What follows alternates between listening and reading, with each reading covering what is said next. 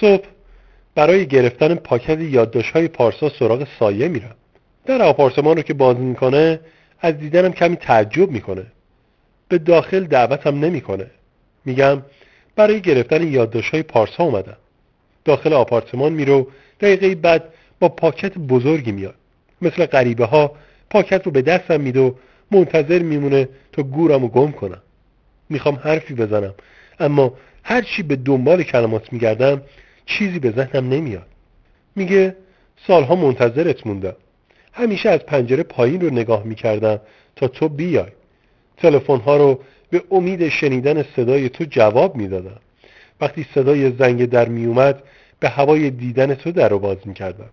من هم مثل هر دختر دیگه آرزو داشتم خوشبخت بشم و فکر میکردم با تو خوشبخت میشم. اما دوست داشتن با خوشبختی فرق میکنه. یونس، تو اگه خداوند رو از بین ما کنار بذاری هر دوی ما رو کنار گذاشتی. من یا باید خداوند رو به خاطر تو قربانی کنم یا به خاطر او از عشق تو بگذرم. من راه دوم رو انتخاب میکنم. یونس چادرش رو توی صورتش میکشه و با بغض میگه این سخت‌ترین کاریه که کسی میتونه تو تمام زندگیش انجام بده. وای یونس، کشتن عشقی به خاطر عشق دیگه خیلی سخته. چرا منو به اینجا کشوندی؟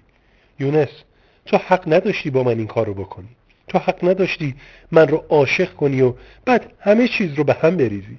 یونس، تو حق نداشتی در کسی که ما رو به هم آشنا کرد، ما رو به هم وصل کرد تردید کنی. یونس، تو به همه چیز لگد زدی.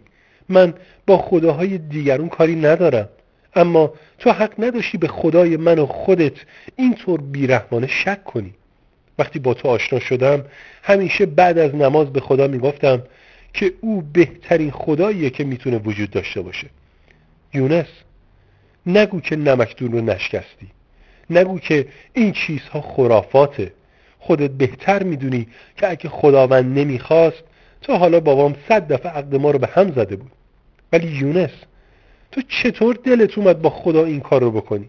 کاری که تو کردی آدم با مستخدم خونش هم نمیکنه. یونس حالا به گریه میفته. ساکت ایستادم و دلم میخواد هر چی تو دلش جمع شده بریزه بیرون.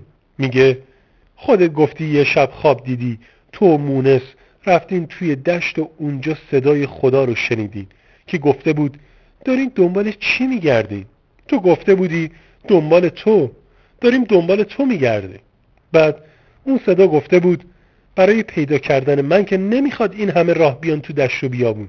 گفته بود من توی سفره خالی شما هستم، توی چروکهای صورت عزیز، توی سرفه های مادر بزرگ، توی شیارهای پیشونی پدر بزرگ، توی ناله های زنی که داره وضع حمل میکنه، توی پینه های دست آدم های بدبخت و فقیر، توی آرزوهای دخترای فقیر دم بخت که دوست دارن کسی با اسب سفید بالدار بیاد و اونها رو از نکبت فقری که توش گیر کردن نجات بده، توی عینک ته استکانی چشمای پدران ناامیدی که با جیبای خالی بچه مریضشون رو از این دکتر به اون دکتر میبرن، توی دل 2 تا پسر بچه دبستانی که سر یک مداد پاکن توی خیابون با هم دعواشون میگیره، توی دل مردی که شب با جیب خالی باید بره خونه اما از زن و بچه‌هاش خجالت میکشه، توی دل زن اون تعمیرکاری که دوست داره شبها که شوهرش از کار برمیگرده خونه دستهاش از کار و روغن و گیری سیاه باشه که یعنی اون روز کاری بود و شوهر پولی در آورد و به همین خاطر اول به دستهای شوهرش نگاه میکنه ببینه سیاهن یا نه. توی دل اون شوهر که اگه دستاش سیاه نباشن ساکت میره یه گوشه اتاق تا گرسنه بخوابه، اما صدای زنش که هی به بچه‌هاش میگه خدا بزرگه نمیذاره اون راحت بخوابه. توی فکرهای اون فیلسوف بیچاره که میخواد من رو ثابت بکنه اما نمیتونه، توی نمازهای طولانی اون عابد که خلوت شبانش رو حاضر نیست با همه دنیا عوض کنه، توی چشمهای سرخ شده کسی که به ناحق سیلی میخوره اما خجالت میکشه گریه کنه، توی اندوه بزرگ و عمیق پدری که جسد پر از خون پسرش رو از جبهه میارن و فقط به چشمهای پسره نگاه میکنه و صورتش خیس اشک میشه، توی زبون طفل 6 ماهه‌ای که از تشنگی خشک شده و به جای سیراب کردنش تیر به گلوش میزنن. توی شرم پدر اون طفل که از زنش خجالت میکشید اون رو با گلوی پاره به مادرش برگردونه. توی خاکهایی که روی شهید ریخته میشه. توی اشکهای بچه‌ای که برای اولین بار از درد بی پدری گریه میکنه و حتی معنای یتیم شدن رو نمیتونه بفهمه. توی تنهایی آدم‌ها، توی استیصال آدم‌ها، توی خدایا چه کنم‌ها، توی خوشحالی شب عید بچه‌ها، توی شادی عروس‌ها، توی غم تمام نشدنی زن‌های بیوه، توی بازی بچه‌ها، توی صداقت، تو صفا، تو پاکی، تو توبه‌های مکرری که دائم شکسته میشن، توی پشیمونی از گناه، توی بازگشت به من، توی غلط کردم ها، توی دیگه تکرار نمیشه، توی قول میدم دیگه بچه خوبی باشم، توی دوستت دارم، توی آدم هایی که خودشون شدن بهشت، توی علی که بهشت متحرکه، و باز هم توی علی، توی نماز علی، توی عشقهای علی، توی غمهای علی، توی لبهای مونس که روزی 3 بار مهر نماز رو میبوسه، توی دستهای سایه که هر روز صبح قرآنی رو که تو براش خریدی باز میکنه، توی دل شلوغ تو، توی همه دونسته های بیدر و پیکر تو، توی تقلای تو، توی شک تو، توی خواستن تو، توی عشق تو به سایه، توی دیگه نمیتونه ادامه بده. داخل آپارتمان میشه و در رو میبنده. احساس میکنم به پشت در تکیه داده و نمیتونه تکون بخوره. لبهام رو به روی در، جایی که خیال میکنم انگشت‌هاش رو شاید اونجا گذاشته باشه، میبرم و اونجا رو میبوسم. توی پارک پرتی نشستم و به انفجار حرفهای سایه فکر میکنم. چند کودک مقابلم بادبادک هوا میکنن. من چاقو رو نه فقط تو دل خودم که تو سینه سایه هم فرو کردم. لعنت به زندگی. چرا آدم ها اینقدر در فهمیدن ماهیت هستی ناتوانند؟ دستفروش ها و دورگرد ها و سپور ها و خیاط ها و آشپز ها و ساندویچ فروش ها و راننده تاکسی ها و حتی دانشجوها و فیلسوفا و خیلی های دیگه چه درکی از این هستی پیچیده داره؟ همیشه دلم برای آدم های زیادی میسوزه که توان حمل خودشون رو هم تو این دنیا ندارن. آدم هایی که جهلشون اونها رو فقط از فهم هستی و انسان ناتوان کرده که از درک مصائب بزرگی مثل فقر، بیماری و مرگ هم ناتوان میکنه. وقتی سپوری کودک خردسالش رو در اثر بیماری مهلکی از دست میده، اون حتی نمیتونه ابعاد این واقعی تلخ رو درک بکنه.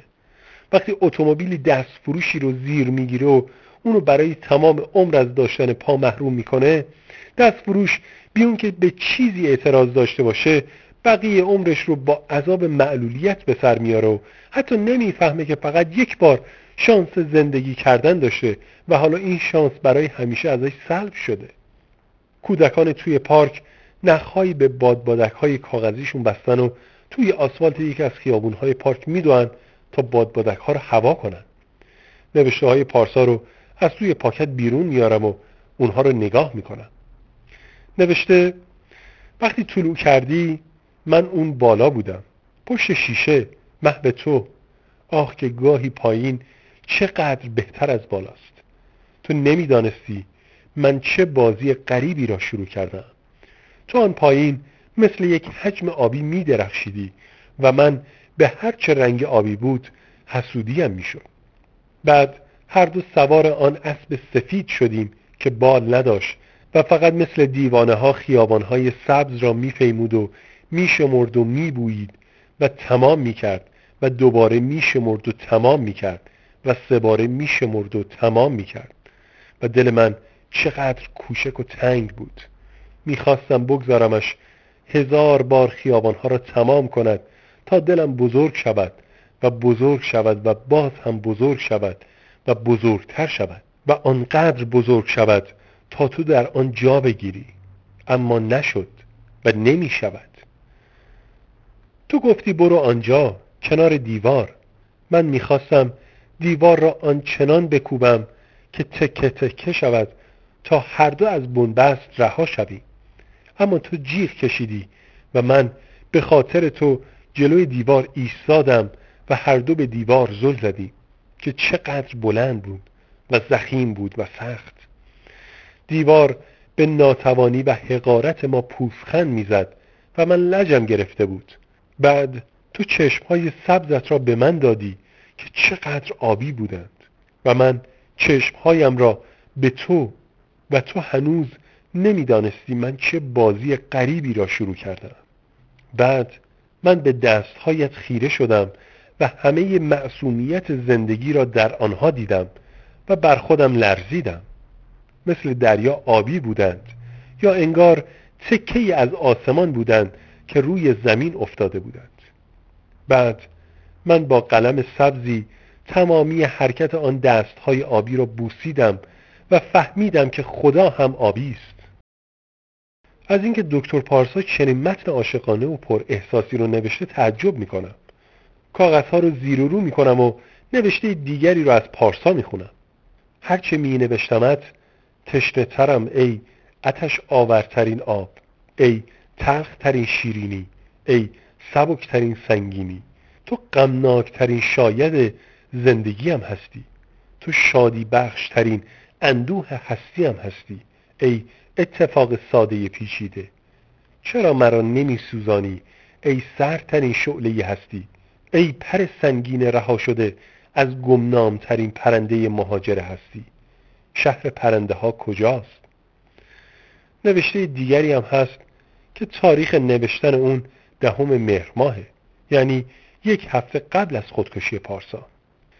نوشته بود توی یکی از همین خونه ها، همین نزدیکی ها، دل یکی آتیش گرفته. از روی بام که نگاه کنید میبینید که از توی پنجره یکی از خونه ها آتیش میریزه بیرون. دل یکی آتیش گرفته. تو اومدی اما کمی دیر، از ته یک خیابون دراز، مثل یک سایه نگرانی. کمی دیر اومدی اما حسابی تجلی کردی و دل یکی رو آتیش زدی. به من میگن چیزی نگو. نباید هم بگم، اما دل یکی اینجا داره خاکستر میشه. کمی دیر اومدی اما یک راست رفتی سر وقت دل یکی و دست کردی توی سینه‌ش و دلش رو در آوردی بیرون و انداختی تو آتیش و بعد گذاشتیش سر جاش. واسه همینه که دل یکی آتیش گرفته و داره خاکستر میشه. یکی داره تو چشمات غرق میشه، یکی لای شیارهای انگشتات داره گم میشه، یکی داره گر میگیره. دل یکی آتیش گرفته. کسی یه چیکه آب بریزه رو دلش شاید خنک شه. میونه این همه خونه که خفه خون گرفتن، یه خونه هست که دل یکی داره توش خاکستر میشه. یکی هوس کرده بپره تو دستات و خودش رو غرق کنه. یکی میخواد نگات کنه. نه، یکی میخواد بشنفتت، میخواد بپره تو صدات. یکی میخواد برت داره و ببرتت اون بالا و بذارتت روی کوه و بعد بدوی تا ته دره و از اونجا نگات کنه. یکی میترسه از نزدیک تماشات کنه. یکی میخواد تو چشمات شنا کنه. یکی اینجا سردشه. یکی همش شده زمستون. یکی بغض گیر کرده تو گلوش و داره خفه میشه. وقتی حرف میزدی یکی نه به چیزایی که میگفتی که به صدات، به محض صدات گوش میداد. یکی محو شده بود توی صدات. یکی دلتنگه. توی یکی از همین خونه ها، همین نزدیکی ها، دل یکی آتیش گرفته. کسی یه چیکه آب بریزه رو دلش شاید خنک شه. باد که بعضی از بچه ها توی پارک به هوا رفته و اونها اونقدر سر و صدا میکنن که نمیتونم به راحتی نوشته ها رو بخونم. جای دیگه نوشته بود چه با شتاب اومدی. گفتم برو، اما نرفتی و باز هم کوبه در رو کوبیدی. گفتم بس است برو. گفتم اینجا سنگین است و شلوغ، جا برای تو نیست، اما نرفتی، نشستی و گریه کردی آنقدر که گونه های من خیس شد. بعد در را گشودم و گفتم نگاه کن چقدر شلوغ است.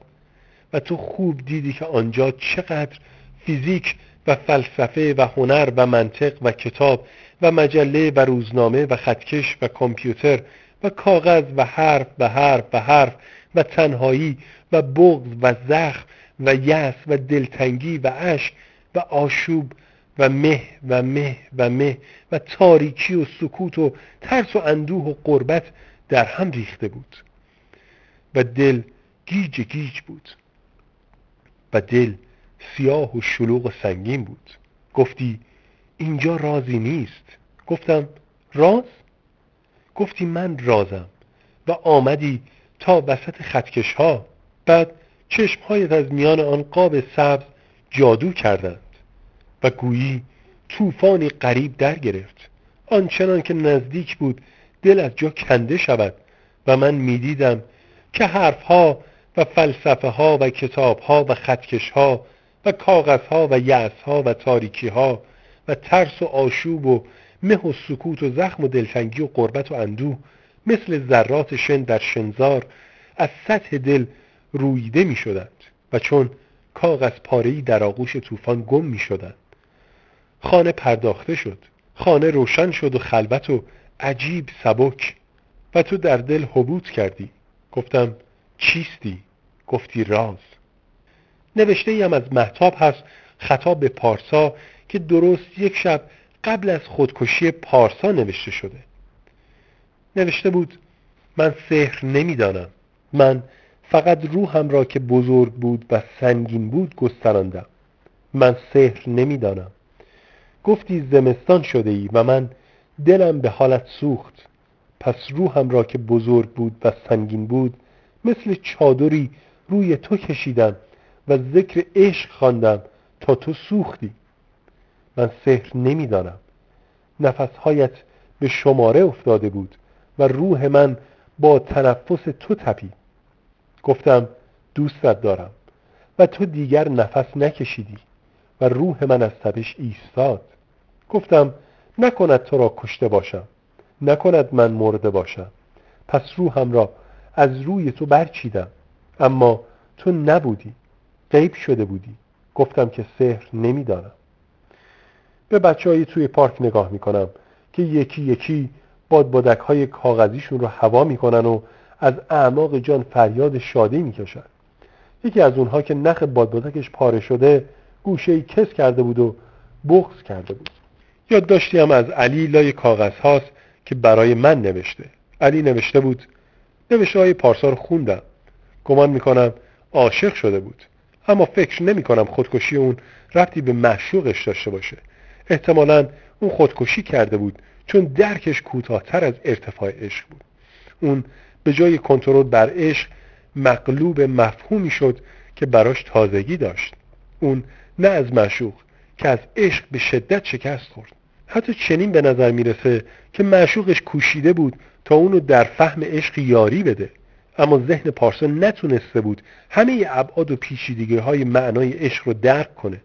گویی عشق چنان غریب بر پارسا تابیده بود که با خطکش‌های او اندازه نمیشد و به همین سبب اون قادر نبود اون رو در کنار بقیه چیزها در اون کتاب دست نویسش بویچه. همچنان که یونس تو نمیتونی معنای خداوند رو در کنار بقیه معناهای زندگی بچینی. وقتی خداوند در معصومیت کودکان مثل برف زمستانی میدرخشه، تو کجایی یونس؟ واقعا تو کجایی؟ شاید خداوند در هیچ جای دیگر هستی مثل معصومیت کودکی خودش رو اینگونه آشکار نکرده باشه. من گاهی از شدت وضوح خداوند در کودکان پر از هراس میشم و دلم شروع میکنه به تپیدن.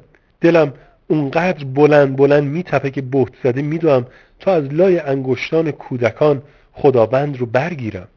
کجای یونس؟ صدای منو میشنوی؟ کاغذها رو توی پاکت میذارم و از روی صندلی بلند میشم. چند قدم بر میدارم اما احساس سرگیجه دارم. به درختی تکیه میدم تا حالم بهتر بشه. کمی بعد از عرض خیابون که رد میشم چشمم به پسرک خردسالی میافته که نخ بادبادکش پاره شده بود. هنوز داره گریه میکنه. بی خودی به سمتش میرم و به چشمهای پر از اشکش که از پشت عینک ته استکانیش پیداست زل میزنم. میپرسم میخوای نخ بادبادکت رو گره بزنم؟ نگاه هم میکنه اما چیزی نمیگه. حتی اگه بخوای میتونم بادبادکت رو هوا کنم. میپرسه تا کجا میتونی هواش کنی؟ میتونی اون رو تا بالای درختای چنار هوا کنی؟ میگم شاید بتونم. راستش اندازه تو که بودم میتونستم. پاکت کاغذها رو پای درختی روی زمین میذارم و بادبادک رو ازش میگیرم تا نخ پاره شدش رو گره بزنم. گوشباره های بادبادک رو که از حلقه های کاغذ های آبی رنگ ساخته شدن آویزون میکنم و بعد گره های کاغذی دم بادبادک رو از هم باز میکنم. به شاخه های درختان نگاه میکنم تا جهت وزش باد رو پیدا کنم. پارک نسبتا خلوت و به جز چند تا بچه تک و توک پیرمردها و پیرزنهایی در جای جای پارک روی صندلی‌های سیمانی نشستن و با همدیگه حرف میزنن. نخهای اضافی رو گرد تکه چوبی تاب میدم تا وقت دویدن پاره نشن. به پسرک که محو کارهای من شده نگاه میکنم و بعد هر دو لبخند میزنیم. عینکش رو با نخی دور گردنش بسته تا روی زمین نیفته. جیب شلوارش اندکی پاره شده و یکی از دکمه‌های پیرنش کنده شده. نخ رو 1-2 متری باز میکنم و بعد برخلاف جهت باز شروع میکنم به دویدن. پسرک دنبال من میدوه. کمی که میدوام بادبادک از زمین کنده میشه و کله لوزی شکل اون به موازات زمین قرار میگیره. در حال دویدن کمی از نخ رو باز میکنم و به سرعتم اضافه میکنم. پسرک از من عقب مونده. سایه بادبادک روی زمین افتاده و من به طرز احمقانه‌ای هوس میکنم بادبادک رو تا اونجا که نخ دارم هوا کنم. بادبادک شروع میکنه به بالا رفتن. ته خیابون که میرسم چند متر دیگه از نخ رو باز میکنم. نخ توی دستم رو جلو عقب میارم تا بادبادک اوج بگیره. به نفس افتادم. به این فکر میکنم که چند وقت ندویدم. بقیه نخ رو به تدریج باز میکنم و اجازه میدم بادبادک رو با خودش به طرف شرق پارک ببره. هر قدر که از نخ باز میکنم بادبادک در نظرم کوچک و کوچکتر میشه. پسرک نفس زنان کنارم میسته و از ته دل فریاد میکشه هورا هورا. بدون اینکه چشم از بادبادک بردارم نخ رو به دستش میدم و بهش میگم که نباید نخ رو محکم بکشه یا ناگهانی اون رو باز کنه. براش توضیح میدم که نگه داشتن بادبادک تو اون بالا از هوا کردن اون سخت‌تره. دستهای کوچیکش رو توی دستهام میگیرم و بهش میگم به آرومی کمی دیگه از نخ رو باز کنه تا در حالی که نخ توی دستهاش هست با حرکت دستهای من بر کارش مسلط بشه. پسرک موفق میشه کمی دیگه بادبادک رو بالا ببره. بعد به آرامی دستهام رو از دور دستهاش باز میکنم تا او به تنهایی هدایت بادبادک رو به عهده بگیره. دقیقی محو بادبادک توی آسمون میشم و بعد به پسرک که با هیجان و ترس نخ رو تکون میده خیره میشم. ازش جدا میشم و به طرف پاکت نوشته‌های پارسا میرم. چند قدم که دور میشم صدای فریاد شادی پسرک توی پارک بلند میشه. به پشت سرم نگاه نمی کنم. اما وقتی پسرک جیغ میکشه هورا هورا بچه ها، بادبادک من رسید به آسمون، رسید به خدا، به آسمون نگاه میکنم به جایی که بادبادک رسیده به خدا.